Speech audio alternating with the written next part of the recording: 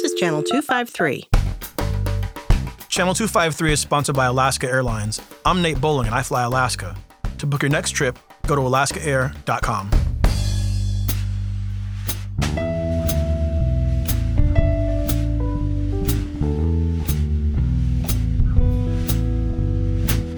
Hi, this is Evelyn Lopez. This is Crossing Division, Tacoma's talk show.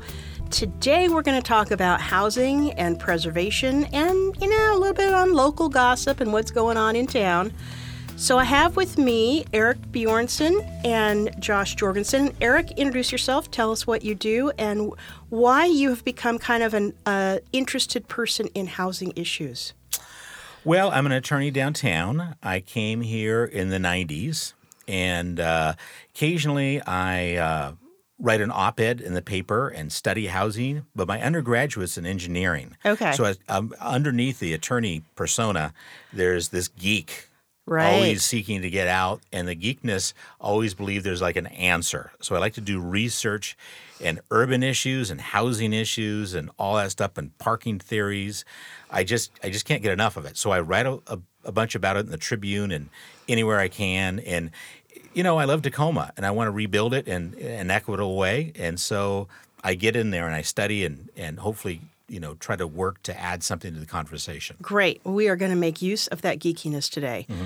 And Josh, tell me a little bit about you. What do you do in town? Yeah, absolutely. So my disclaimer first, Yes. My opinions are my own, not those of the Housing Authority. Very good. It is my experience for sure, and I'll share that as freely as I can. But I work for the Housing Authority in the Real Estate Development Department. I've been here since 2011. I went to the University of Washington, Tacoma in their Urban Studies Department. Very proud of that experience as well. Yeah, they've grown a lot since then. And it's really seen Tacoma grow in the last few years. It's really come a long way, and we're excited to see where it's going in the future. What part of town do you live in? I live in the Hilltop That's as what well. I thought. Yeah, And Eric, what about you? I live in the North End. Okay. And I'm kind of But on my office is downtown. Right and downtown. my office used to be on Hilltop for many years. Okay.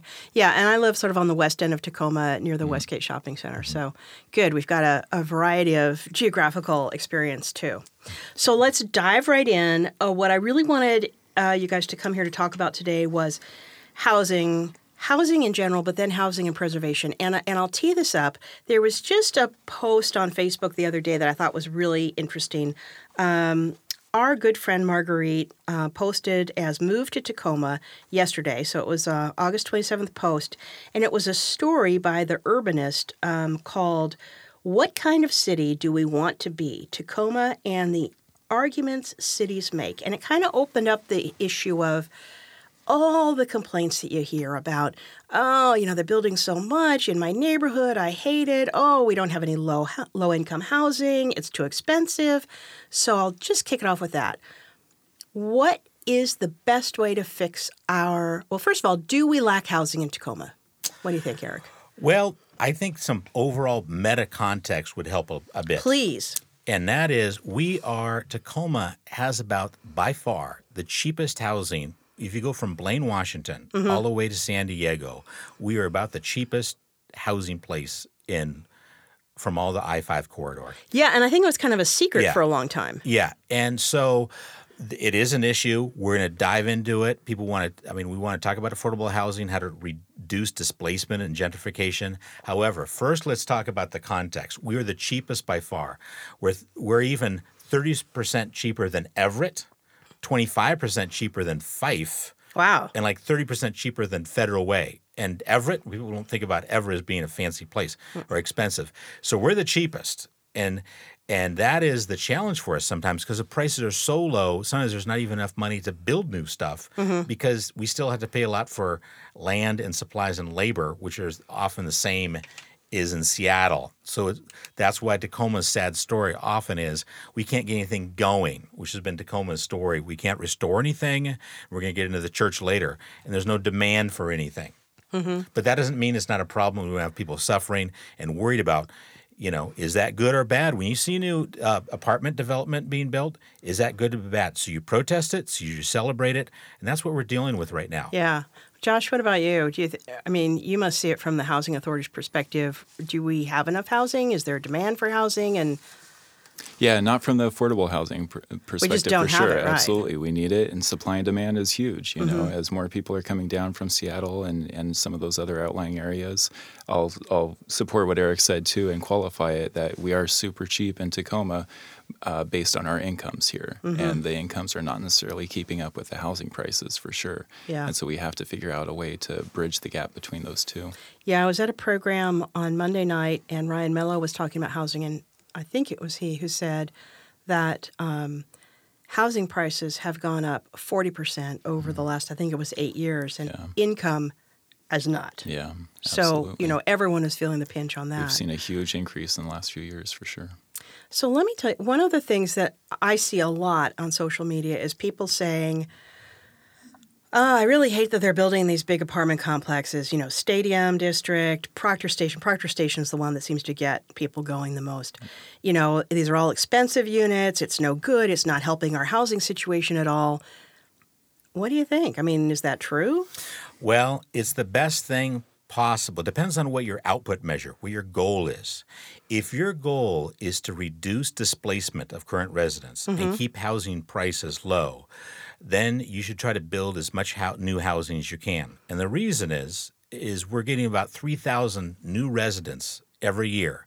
So the question is, do we want to place or, quarantine them in Proctor Station or Madison 25 in these new fancy places?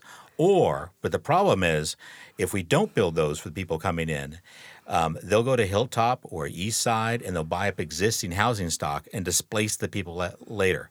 So yeah, the literature on this is really clear in the studies. The more housing you build for a city, the less displacement you have, and you mitigate or lower housing price increases.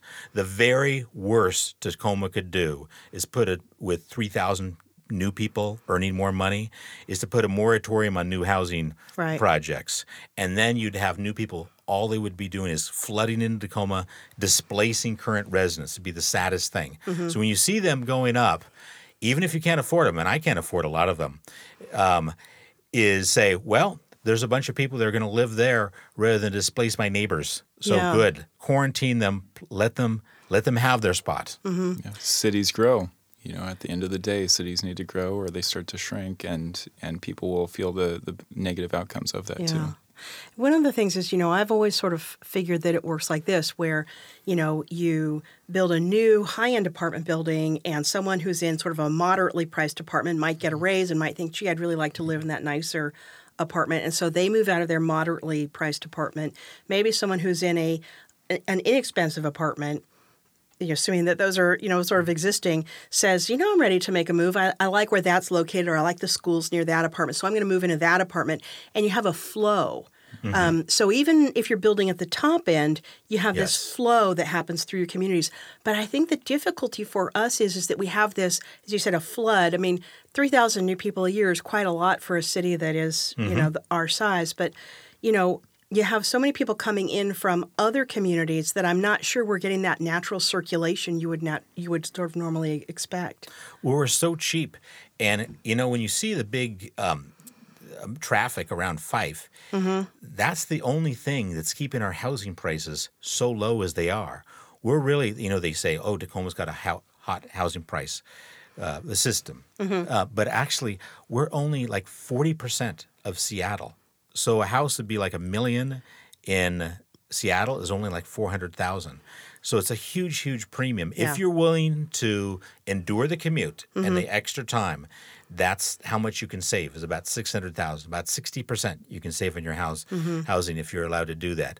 So when you see housing prices go up or down, what you're just seeing is people, they're going up right now because more people are bidding on limited supply. But it is impossible. If all of a sudden we dumped 10,000 units of housing, it is impossible for landlords to raise rental prices when there's a big vacancy. They can't do it.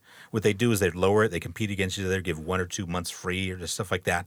But if there's a big shortage and they know when like 100 people apply for 10 units, they know there's a big backlog and they're going to go, well, I'll just keep raising it. Yeah. So it always comes down to how many people are bidding, what's their income, and how much supply do we have. It's that simple. And Josh, have you seen at the Housing Authority, have you seen more people coming in who need, your housing assistance as prices have gone up?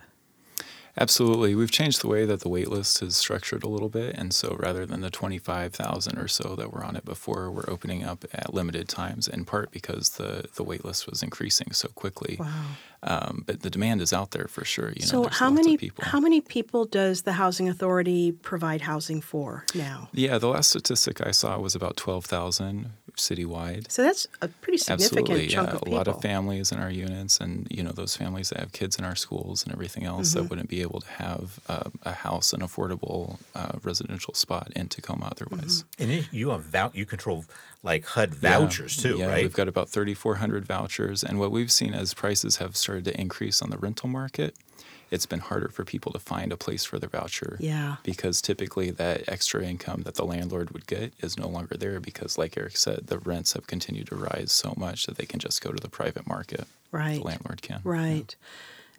So that is another, I think, a very interesting topic. And one of the things that I see a lot is complaints about why is I would say there's a premise of that the city has like these controls over everything. So sort of like, why does the city allow all these high-end buildings to be built when what we really need is low-income housing?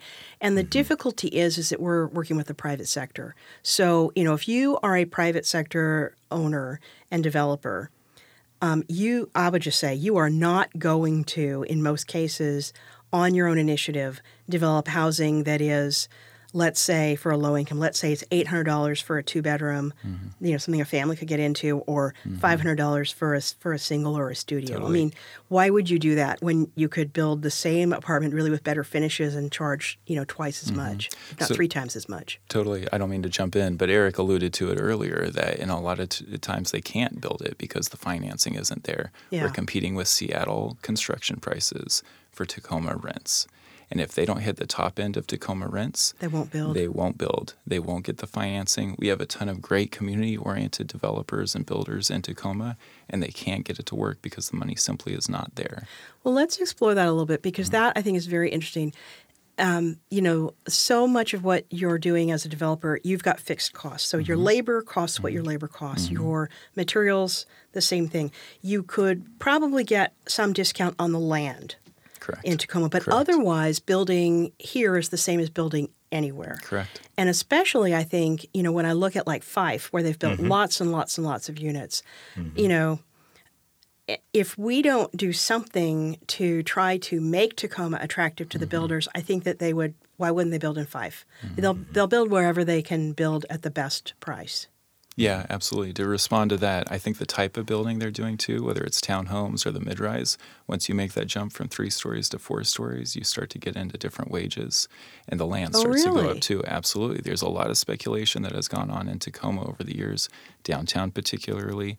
We also don't have the large tracts of land that Fife would have, depending on which project you're talking about, for sure. And it's a gift and a curse for Tacoma, right? Because we are a city in a lot of ways, but also we're a low dense city too. Yeah. And so finding out the right balance between all of those different situations is the developer's challenge at the end of the day. Well, and this is something that I don't think that the city has explained very well to the citizens, and that's the tax abatement that's available. Yes. The 8-year. So, and just for Yes. people listening, there's an 8-year abatement and there's a 12-year abatement. And the 8-year abatement, I actually call it a build incentive, right? It has Both are. nothing to do, right? But I mean, it's just saying the 8-year has nothing to do with what type of units you're building or whether any of them are low income. And it's not 8 years where you don't pay taxes. It is you are paying the rate that was in place before you started to develop the piece of property. So it's not like the city is losing something, but really it's the city is failing to get the increased tax value of that improvement. But they're not losing compared to like what they had last year. Whatever was there last year and being paid is still being paid. They're just not getting the improved value. And that 8-year is an incentive to say, come to Tacoma and build here. Just build here. That's what we want. Super critical. Super critical. That came out, the tax abatement came out of the Growth Management Act. Yeah. And here's what happened. Tacoma, Pierce County, was the poster child for bad growth. And the legislature put it in because the city wasn't being built up at all, and it was actually dying, and Pierce County was sprawling out. So like in the 80s, they said, let's pass a Growth Management Act to save farmland and forest land. And so that's a tool of the Growth Management Act of please build in Tacoma versus the suburbs and go all the way to Mount Rainier. And then from like 2000 to 2010, it was the saddest thing. Tacoma only grew 2.5%, and the suburbs, Pierce County, grew like 12.5%. So it was all sprawl. So that's our story in Pierce County. Versus King County, the city, Seattle, actually grew faster than King County. So that's what it's supposed to do is actually, it's not supposed to be an affordable housing tool. It's supposed to infill cities to save farmland and forest land. However, it is still a huge, huge benefit for affordable housing. And both of them, 8 to 12 years. Explain why the 8 is, because I'd been thinking, no, we're looking at it wrong if we expect any affordable housing out of this one. Oh, the 8 is super, super critical because the 8 is often the difference between building something, which we have very high cost here, and not building it. And so it adds to our supply. So every time you add to supply, you mitigate or reduce down displacement of current residents and future price increase. So if all of a sudden Tacoma was foolish enough to like eliminate the 12-year or the 8-year or mess with them at all, we'd have less housing being built. And with the same amount of 3,000 people coming in, we'd have even greater shortage. And we know what happens with shortages. The people with more power always beat out the weaker, or the wealthy beat out the poor, and you'd have more displacement and less housing being built. So basically, a lot of marginal developments wouldn't occur. And then you're going to have, then people with more money coming from Seattle, the 3,000 a year, are going to find current buildings and displace more. So it's super. If you believe in affordable housing, you believe in keeping housing prices lower and reducing the number of displaced out, you've got to be pro-development in the city and for the 8 and 12-year tax abatement. Now, let's talk about exactly what it does, though. There is really no tax break on. The land is still taxed 100%. And the commercial part of it is taxed 100% at all. Okay. So it's a very pro-tax policy. So, for example, and it brings in more money. So for Proctor, that's a mixed use where you've got commercial on the first floor and then residential. Right. They wouldn't get the tax break on the commercial or the land. And guess what? The assessor, once you build something, when you have an old parcel of land with some fueled houses on it, and you build something, the land, the assessor values the land much higher. It skyrockets. Okay. The land value. And so all that, no one writes a check, no one from the city, no one does anything. And the commercial, Proctorization has like 8 different units, commercial units, all that's priced. So the city's made a lot of new money out of it, from it. And now look down at the FOSS. Those were all 10, by the way, those were 10-year tax abatement systems. I don't know the 10-year. What's the 10-year? Well, it used to be 10-year. And then the legislature split it into the 8 and 12. Okay. All those are online now. All those are making money. And people have the same debate as they're having now. And guess what? They're bringing in millions of dollars for the city. So super, super pro-tax statement. The city never loses a dime from it. It always brings in more for the city. But it also, if you're an environmentalist, in the smallest bit, it reduces sprawl. And, because the developers can always, and they have in Pierce County, developed way out in the forest land because the county has basically no growth rules, and they just allow anything to be developed out there. And so it reduces the loss of forest land and farmland. Josh, from the Housing Authority perspective, what things would you like to see? I'm switching a little bit up here, but what kind of things would you like to see from the city or even from the citizens that would be helpful in terms of really growing our low-income housing and being helpful with that? Absolutely. So Eric mentioned it. It's really a holistic view of the market, the way that we're looking at it. And you can take care of the top end through the market. You can take care of the middle end through that naturally occurring affordable housing. At the very bottom, there's going to be some subsidy that's required. Yes. For THA, 99% of our subsidy comes from the feds. Is it all HUD money? Mostly HUD money, correct. And has that been going up or keeping pace, or has it sort of stagnated? It has stagnated, but we've been innovative and creative with some of the other opportunities out there, whether it's through tax credits or other grant opportunities too, low-income loans, through some of the other regional activities that are available in order to draw from. We're also looking at local housing trust fund, of course, that can really target those specific populations that the city, the populace, others really want to serve in a lot of ways, whether that's through some kind of rent subsidy, whether it's through the capital that's improved, whether it's through the public works improvements that can go along with the streets and some of those offsite improvements too. A lot of those things that you don't think about, they can really, they'll add to your bottom line, they'll increase or decrease your gaps depending on where you can get funding for. Has the Housing Authority looked at, and I just don't understand, I don't know enough about how the Power Authority works here, but people always will bring up also too, hey, there's like 3 vacant houses in my neighborhood. How come someone can't just, we can't make it so people can move into those? Absolutely. It's a great question. It's one that we grapple with too. Part of the issue is where those taxes go, and if they're behind on their taxes, private landlords can move out of a house and not rent it. Maybe they bought 20 years ago, they don't owe anything on it. They are fully allowed and entitled to just sit on it, as long as it's not a public nuisance, of course, right? But if there is a property that is behind on taxes that needs to get rebuilt, the city and county have some kind of power in there in order to figure out where the tax liens go, whether it gets auctioned off or sold to a particular entity. Tell me a little bit. Do you get a chance to work a little bit with the assessor's office and try to figure out, where things are going property by property? We haven't to date. That's typically not been the one-offs, the onesies, twosies where we're at. A lot of those have just gone to auction. I believe that there's one recently that's gone to Habitat for Humanity. Yeah, I think so too. On Sprague and 12. Absolutely. Yeah. Habitat is a really unique and innovative organization in town that has done a lot of good for a lot of homeowners overall. And that's the other jump too. Recently we sold off all of our single-family homes to homeowners in order to help subsidize some of our multifamily developments. Oh, I didn't realize that. How many single-family homes did you have? We had 34 that we sold off. We've sold 33 of those. Okay. And that goes straight to our gap funding for the larger multifamilies that we have, and it helps leverage our investment overall in the city. And is that what we can expect to see for sort of the future of the low-income housing coming out of the Housing Authority, is mostly mixed-use or multifamily type housing? For the near future, but we're always interested in home ownership. If somebody essentially has control of their own destiny at that point, and finding out the right homeowner and figuring out how that adds to the tax revenue and everything is very important. But figuring out the right mechanism that's there in order to be able to overcome some of those challenges is important. And partnership with the city and county and others are very important too, and figuring out where those particular houses are to be able to acquire and renovate.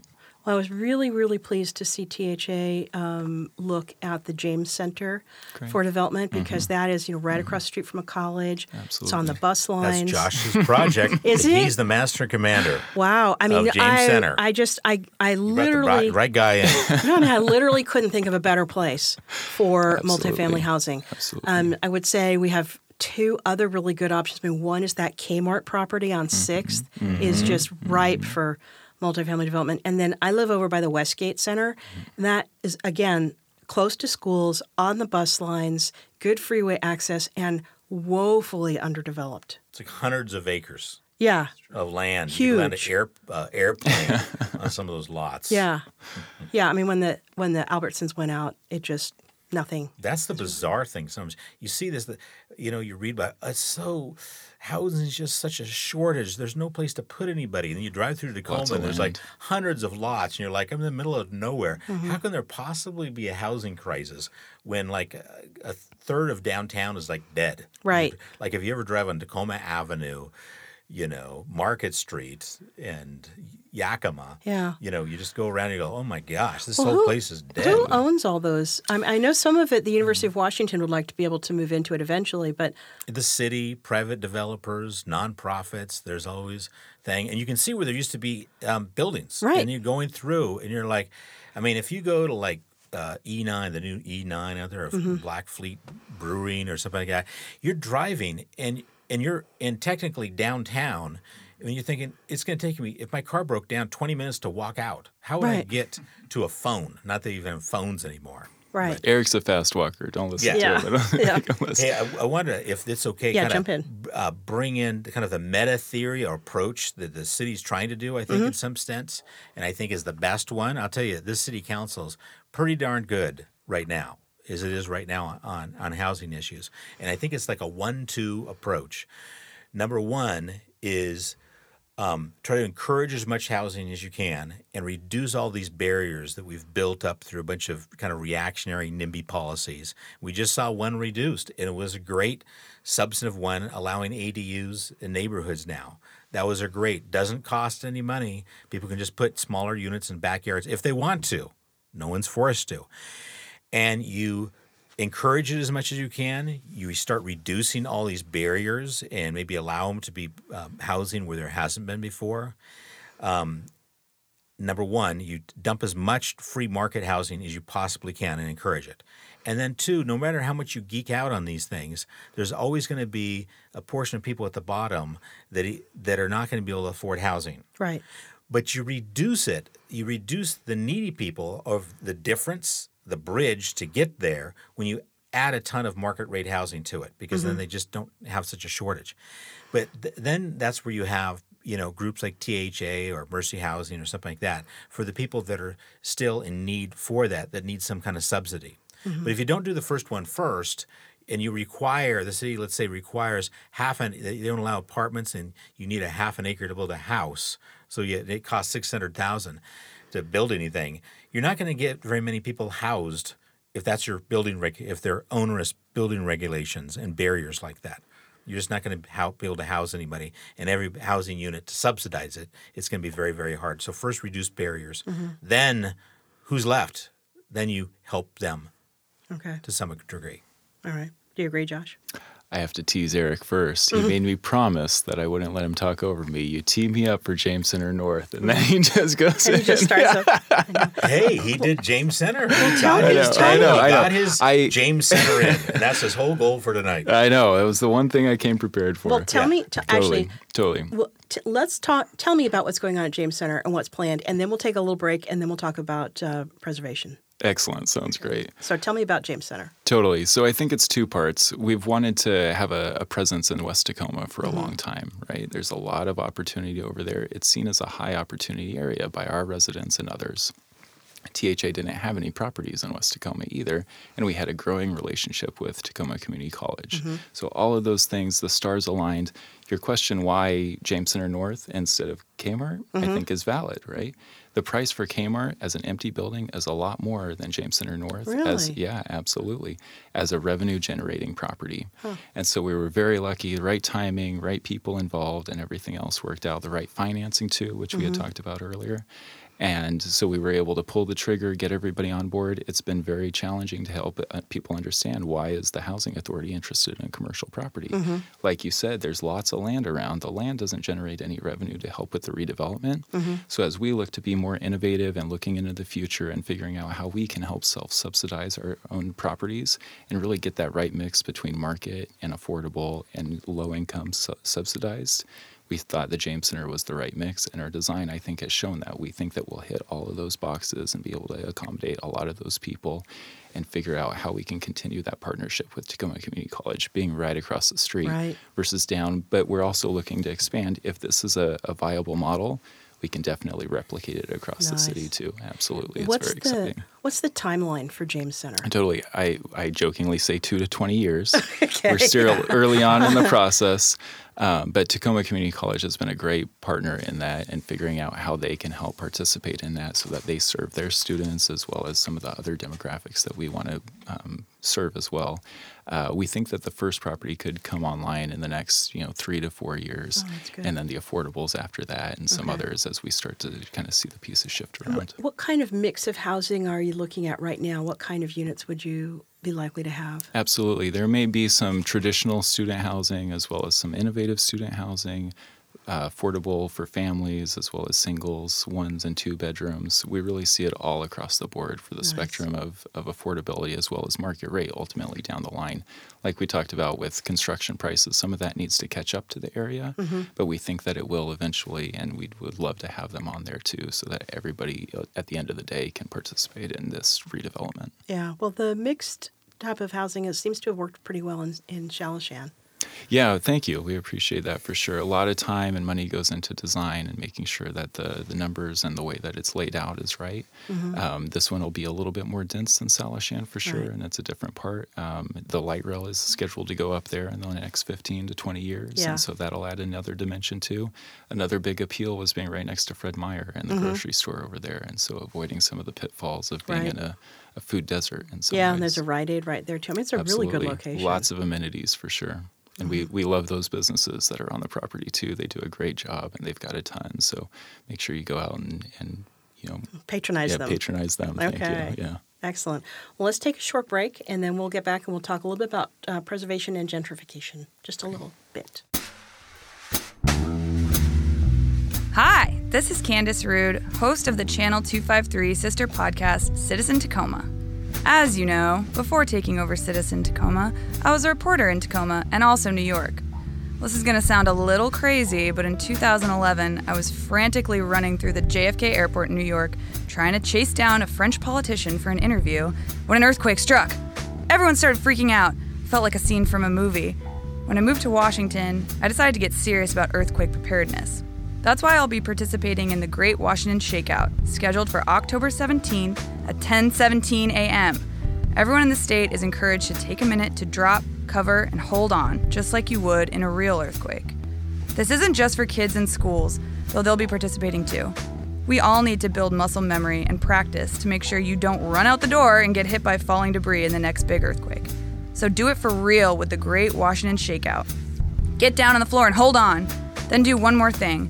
Get that out-of-state relative or friend to be an out-of-area contact you can text in an emergency or work on your emergency kit. Again, Shakeout is scheduled for 10:17 a.m. on October 17th. Got that? 10:17 on 10:17? Easy to remember. You can learn more at shakeout.org/Washington. Use hashtag Shakeout on social media to post Shakeout selfies after. Thanks to the Great Washington Shakeout for sponsoring this episode of Channel 253. Okay, we are back after our break. And before we get going again, let me just do a little pitch here for Channel 253. If you are not a member, you totally need to be a member. $4 a month gets you all this good stuff. And lately, we've been having special stories or special things that only the Channel 253 members get first access to. And then, of course, we open it up to the public. So I'm a member. You're excellent. Very good. And so if you're not a member, think about joining. It's well worth it. So I thought we would turn now a little bit to some aspects of preservation. And I want to touch on, before we get into that, some gentrification, because something you mentioned earlier, Eric, and I know, Josh, you've mentioned this too, but we didn't really dwell on it, is sort of the idea of like, look, people, building some high-end apartments and condos actually keeps the new money coming to town from immediately going to Hilltop and buying that Craftsman. So yes. Talk about that. Well, if you want to, I think when people talk about gentrification, let's get down to it. They're really concerned about being displaced from their business or their house. That's what they're concerned about. And I would say changing the culture and the feel of a neighborhood too. Like if something is, so we'll take Hilltop, historic Black center of Tacoma. Was sort of, the Harlem of Washington State at one point. And there are little bits of that left, but not a lot of it left because it's changed so much over the years. So I think there's that feeling too of what are we losing? And the redlining that went into that too. And exactly. Absolutely. So the redlining sort of built Hilltop as the Black neighborhood because people were not allowed to buy houses or were not able to get financing outside of that area. And what developed then was this rich culture of churches and restaurants and clubs, the Colored Women's Club, things that we don't even have today, jazz clubs. And so it is a shame to think of losing that specialness, through more people coming in who don't have that same background? Well, I think that's an interesting thing to talk about because right now, I mean, if you're concerned about it at all, yes, you want to have new housing in so you don't have existing residents and long-term residents displaced. It really is that simple. But Hilltop's, I came here in the 90s. In a lot of ways, it's in worse shape financially, the business center. MLK Business Center than it was in the 90s. Because, why do you think that is? Well, Save-A-Lot store was going at the time. There were a lot more buildings that were going. Some of them were functional. And we had a lot of nonprofits came in with big dreams, and they always did the same thing. They knocked down some buildings. Right. They had a big plan. They knocked down some buildings. Nothing came. I would say right now we don't really have an issue on Hilltop of – I think when people talk about gentrification or worried about being displaced, at Hilltop, we have a problem of just vacancies. Yeah. I would say of the lots on Hilltop right now, I'd say half of them have the building knocked down.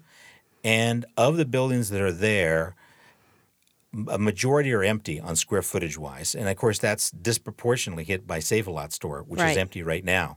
So I mean, that's just sort of a wound right in the heart of Hilltop. Right. And now we have the link coming in. So really the problem isn't right now people coming in and with too much money displacing businesses. Now, housing is somewhat different. I know that's harder, and that's kind of a separate thing. Right now we need to have an investment there. And also I think gentrification, it also includes where you have a higher income group displacing a local business. Right. We don't really have that. Right now, there must be, 20, 25 vacant storefronts. If you want to have a business, you can move into right now. Yeah. No one's coming in with Rolex stores. No. to Rolex store's probably not right. To do that. Usually businesses, when they go out of business, like we had Hilltop Kitchen, used to be on MLK. Now they left.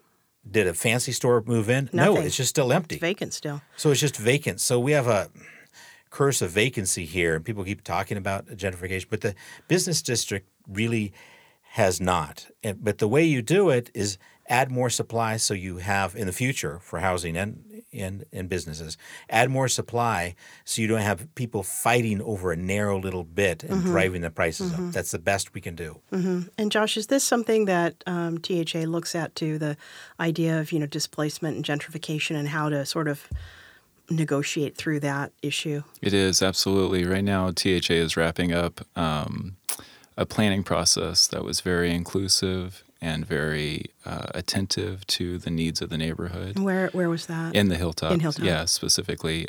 We have the old Key Bank building that's there on 11th and MLK. Okay. Between MLK and L. Is that where Fab 5 is right now? It is, absolutely. Fab 5 was very influential in the planning process as well.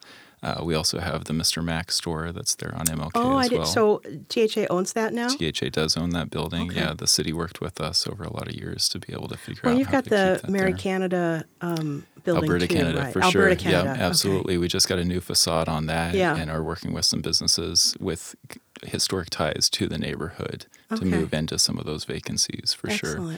And it's always on the front of our minds. It's never an easy solution. There's no silver bullet, but figuring out how cities can continue to grow, how the neighborhood can continue to be vibrant. Like Eric said, we do want to make sure that those storefronts are activated, but also pay homage to and pay consistent attention to who goes into those businesses, who goes into those affordable apartments, and figuring out how to maintain and increase the vibrancy while maintaining and increasing the culture of the area too. Well, it's something that I think Tacoma has done very well, kind of, I think, inadvertently. We have the whole downtown museum district in the UW-T, which is just beautiful because we preserved all of those old buildings and moved in and sort of worked with what was there instead of demolishing everything. Was that you mentioned that you went and studied urban planning at the UW-T? Was that I did.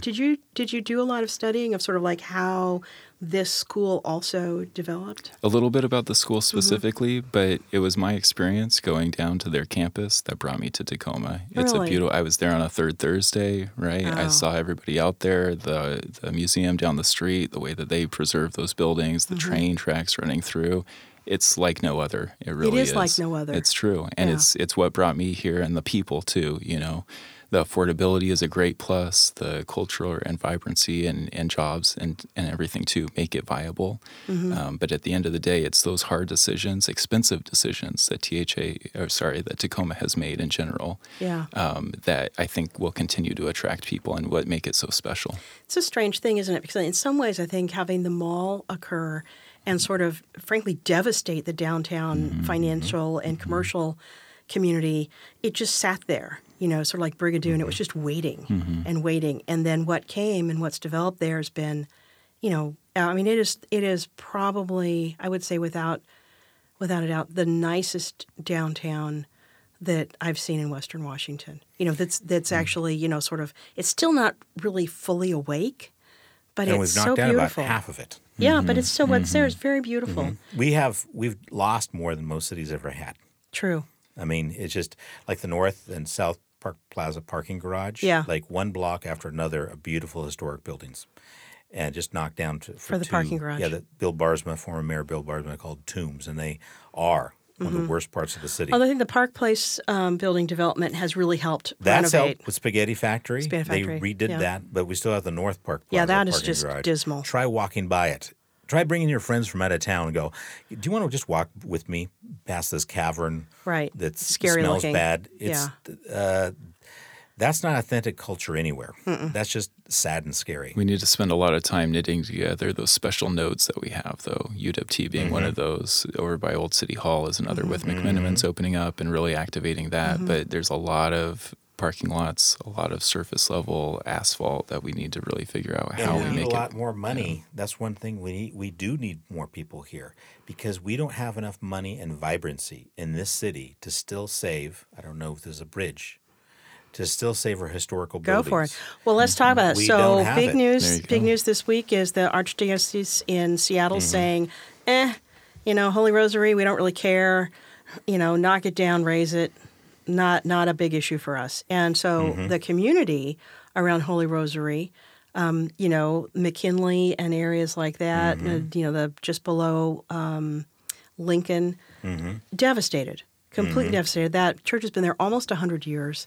Generations of people have been worshiping there. It is very, very noteworthy from the exterior. It's a beautiful church, but on the inside, I don't know if you guys have been on the inside, it is beautiful. Never been inside. It's It- iconic oh, from the outside. I don't know if you could get in now. I think they've got it closed. But I'll tell you, Eric, it is like robin's egg blue. Of all, I mean, I was stunned. I went there for a wedding. Robin's egg blue. The altar is gold leaf. I mean, it looks like something out of Europe. I've never expected to find that in Tacoma. Yeah. Well, my first reaction to it is Seattle once again saying Tacoma doesn't matter. And Right. So we're going to cut that leg off. Also, if you read the different reports and blog and you see, you know, Michael Sullivan, his statements on it, you know, they said, well, we spent 800 hours, you know, trying to analyze this building. But it turns out if you look at it much, it looks like they spent 800 hours trying to write their, you know, death warrant. Their reason for on it. getting rid of And they it. said, well, it takes $18 million to bring it up to code. Well, the truth is, matter when people looked in the reports, it's only $2 million to get it functional again. Nobody, look, most houses, including, they're built like before 1940, including all those fancy northern houses, they're not up to code either. Right. Lots of them have knob and tube wiring, not ADA compliant, all kinds of issues. But you know what? You can occupy them. They're fine if you don't touch them. So it's only a couple million. But it once again, I mean, we've been through this save the Luzon. We've won some. We've saved the Elks, Turner McMenamins. Save that. Beautiful. Old City Hall looks still, likely. Still looks hopefully, likely. It's still in disrepair, but at least hopefully somebody's working on it. Don't count that one out yet. Don't take it for granted yet. So we've dealt with this many dozens and dozens of times. Union Station, if you talk to people that are older, they'll talk about Union Station. So we've been through this a lot. It all comes down to, do people care enough about it to be done? And then there's always a political, financial angle to save it. It can be done.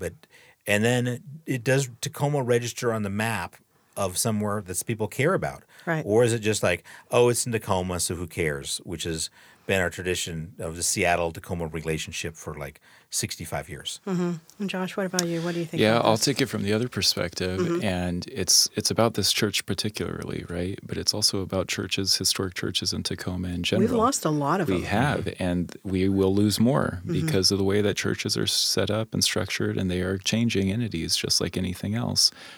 Trinity Presbyterian is a great example of some of the mechanisms that are out there to help, preserve and improve and save a church. And they've spent a lot of time and money and effort to integrate themselves into the community, into their neighborhoods, into some of the other amenities that people are looking for nowadays. And I think that they should be an example that people continue to learn from as we continue to try and preserve these great old buildings across the city. Yeah, absolutely.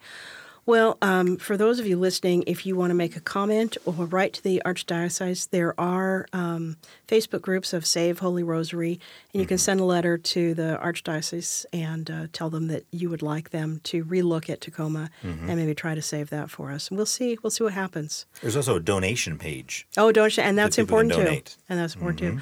So, but now is the juicy part of the show. So I want to talk about what's going on locally.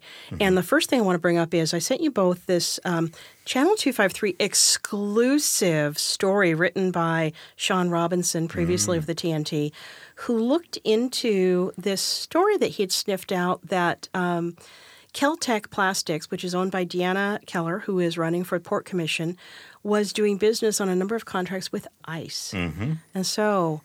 what do you think about this? Is this an issue, do you think, for the campaign? I mean, I think that was Sean's premise was... I want to clarify one thing. They're not contracts. What? They're not contracts with ICE. Oh. They are purchase orders that she receives. I'm not defending her. No. I'm just making it clear that, Okay, that that's fair. they aren't actually contracts. Okay, so not actually contracts. They are businesses that she bid, work that she bid on to produce for ICE. I think is fair. Okay. Is this an issue or not an issue? Josh, what do you think? We'll start with you, and then we'll start with Eric. Thank you. Part of what I like about Tacoma is that we are an industrial hub. We're an economic hub. We care about the people and the way that they make their living and their earning, but we also do it with a conscience too. And at the end of the day, we balance both of those different priorities.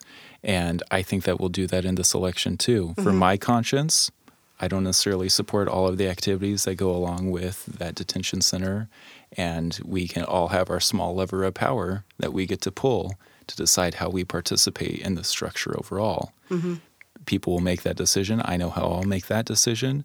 But at the end of the day, too, everybody is looking to figure out a way to support their families as well. Yeah, but so for you as a voter, it sounds like that is valuable information. Absolutely. Absolutely. Yeah. Figuring out how, in this big organization and this big government that we don't always know how we fit into, being able to point at something and say, I'm choosing intentionally not to support something specific for a specific reason is very important. Yeah. What do you think, Eric? It's going to be an issue or not an issue? Well, I think it should be an issue for anybody. And I think you have to – I don't see it as being technically unethical, like someone was caught with their hand in the cookie jar. Oh, absolutely. Okay? And I think that article that also talked about a lot of other – like hundreds of companies do business with ICE. And let's be a little fair here. Go back to the city council. The city of Tacoma, and we're all in this together – gets a lot of money from ICE activity, from B&O tax, and from probably land tax. The city council voted to put them in, and they're the representatives of us, so they're not outside of us. With that said, if you're looking for a port commissioner, if you're looking to have the ICE facility act better or be removed from the tide flags, that's something you probably want to think about for whether that's the candidate that you want in it. Yeah. So I don't see it as a gotcha, you did something you got to pay off that you didn't, that was illegal. However, it does show where people's bread is buttered. Yeah, it does. I think that's what it shows, not an unethical thing. Yeah. And that's a reason to change your vote of like, who feeds you? And that's going to, people are, regardless of how liberal or conservative people say, if you see where they're getting their money, you can. That's why we have the PDC. And a lot of the PDC things, like if someone gets tobacco money, totally legal a lot of times. But then you say, well, they got a lot of tobacco. So if you're trying to do an anti-smoking initiative and someone's receiving a lot of tobacco money, that may make you change your vote. Yeah. Doesn't mean it's illegal. Yeah, I agree with you. I think that for me, I don't know how I'm going to vote in that race. I really don't. Because what I'm looking for is who is likely to bring an independent view to the port, who is going to be comfortable standing up to the chamber or the business community and saying no, the next time an LNG terminal is proposed. And so when I look at it, I think, does this tell me anything about whether this person is thinking through all of the parameters of the decisions they're making? And I don't know. I haven't decided yet. But I do think it's a good thing for voters to know about.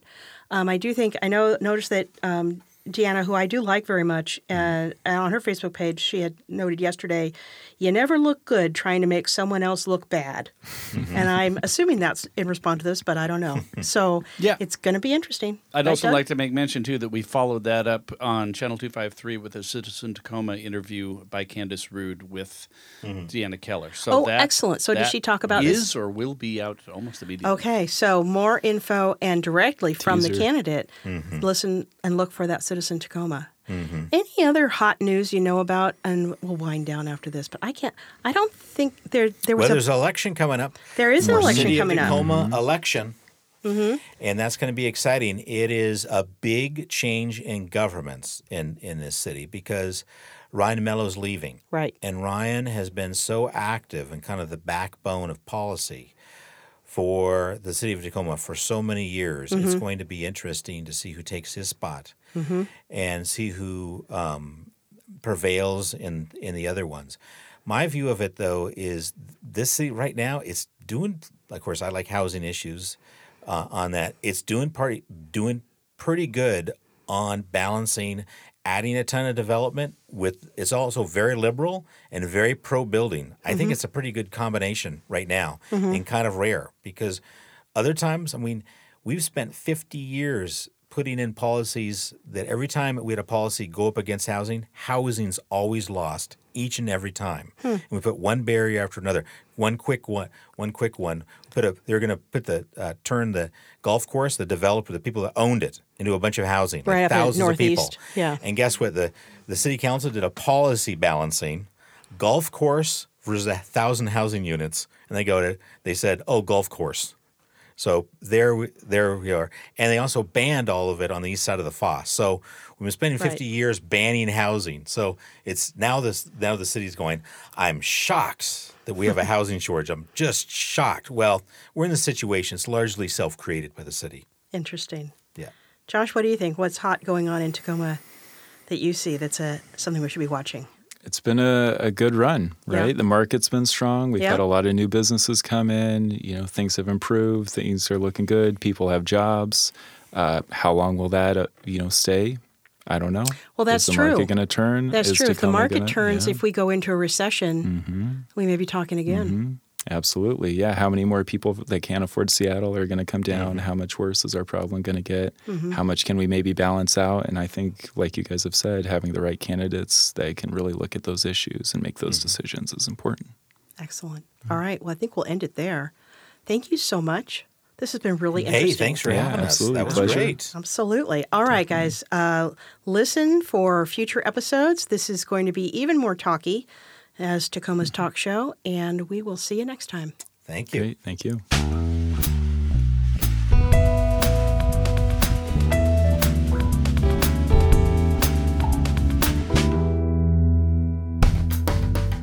Channel 253 is sponsored by Alaska Airlines. I'm Nate Bowling, and I fly Alaska. To book your next trip, go to alaskaair.com. This is Channel 253.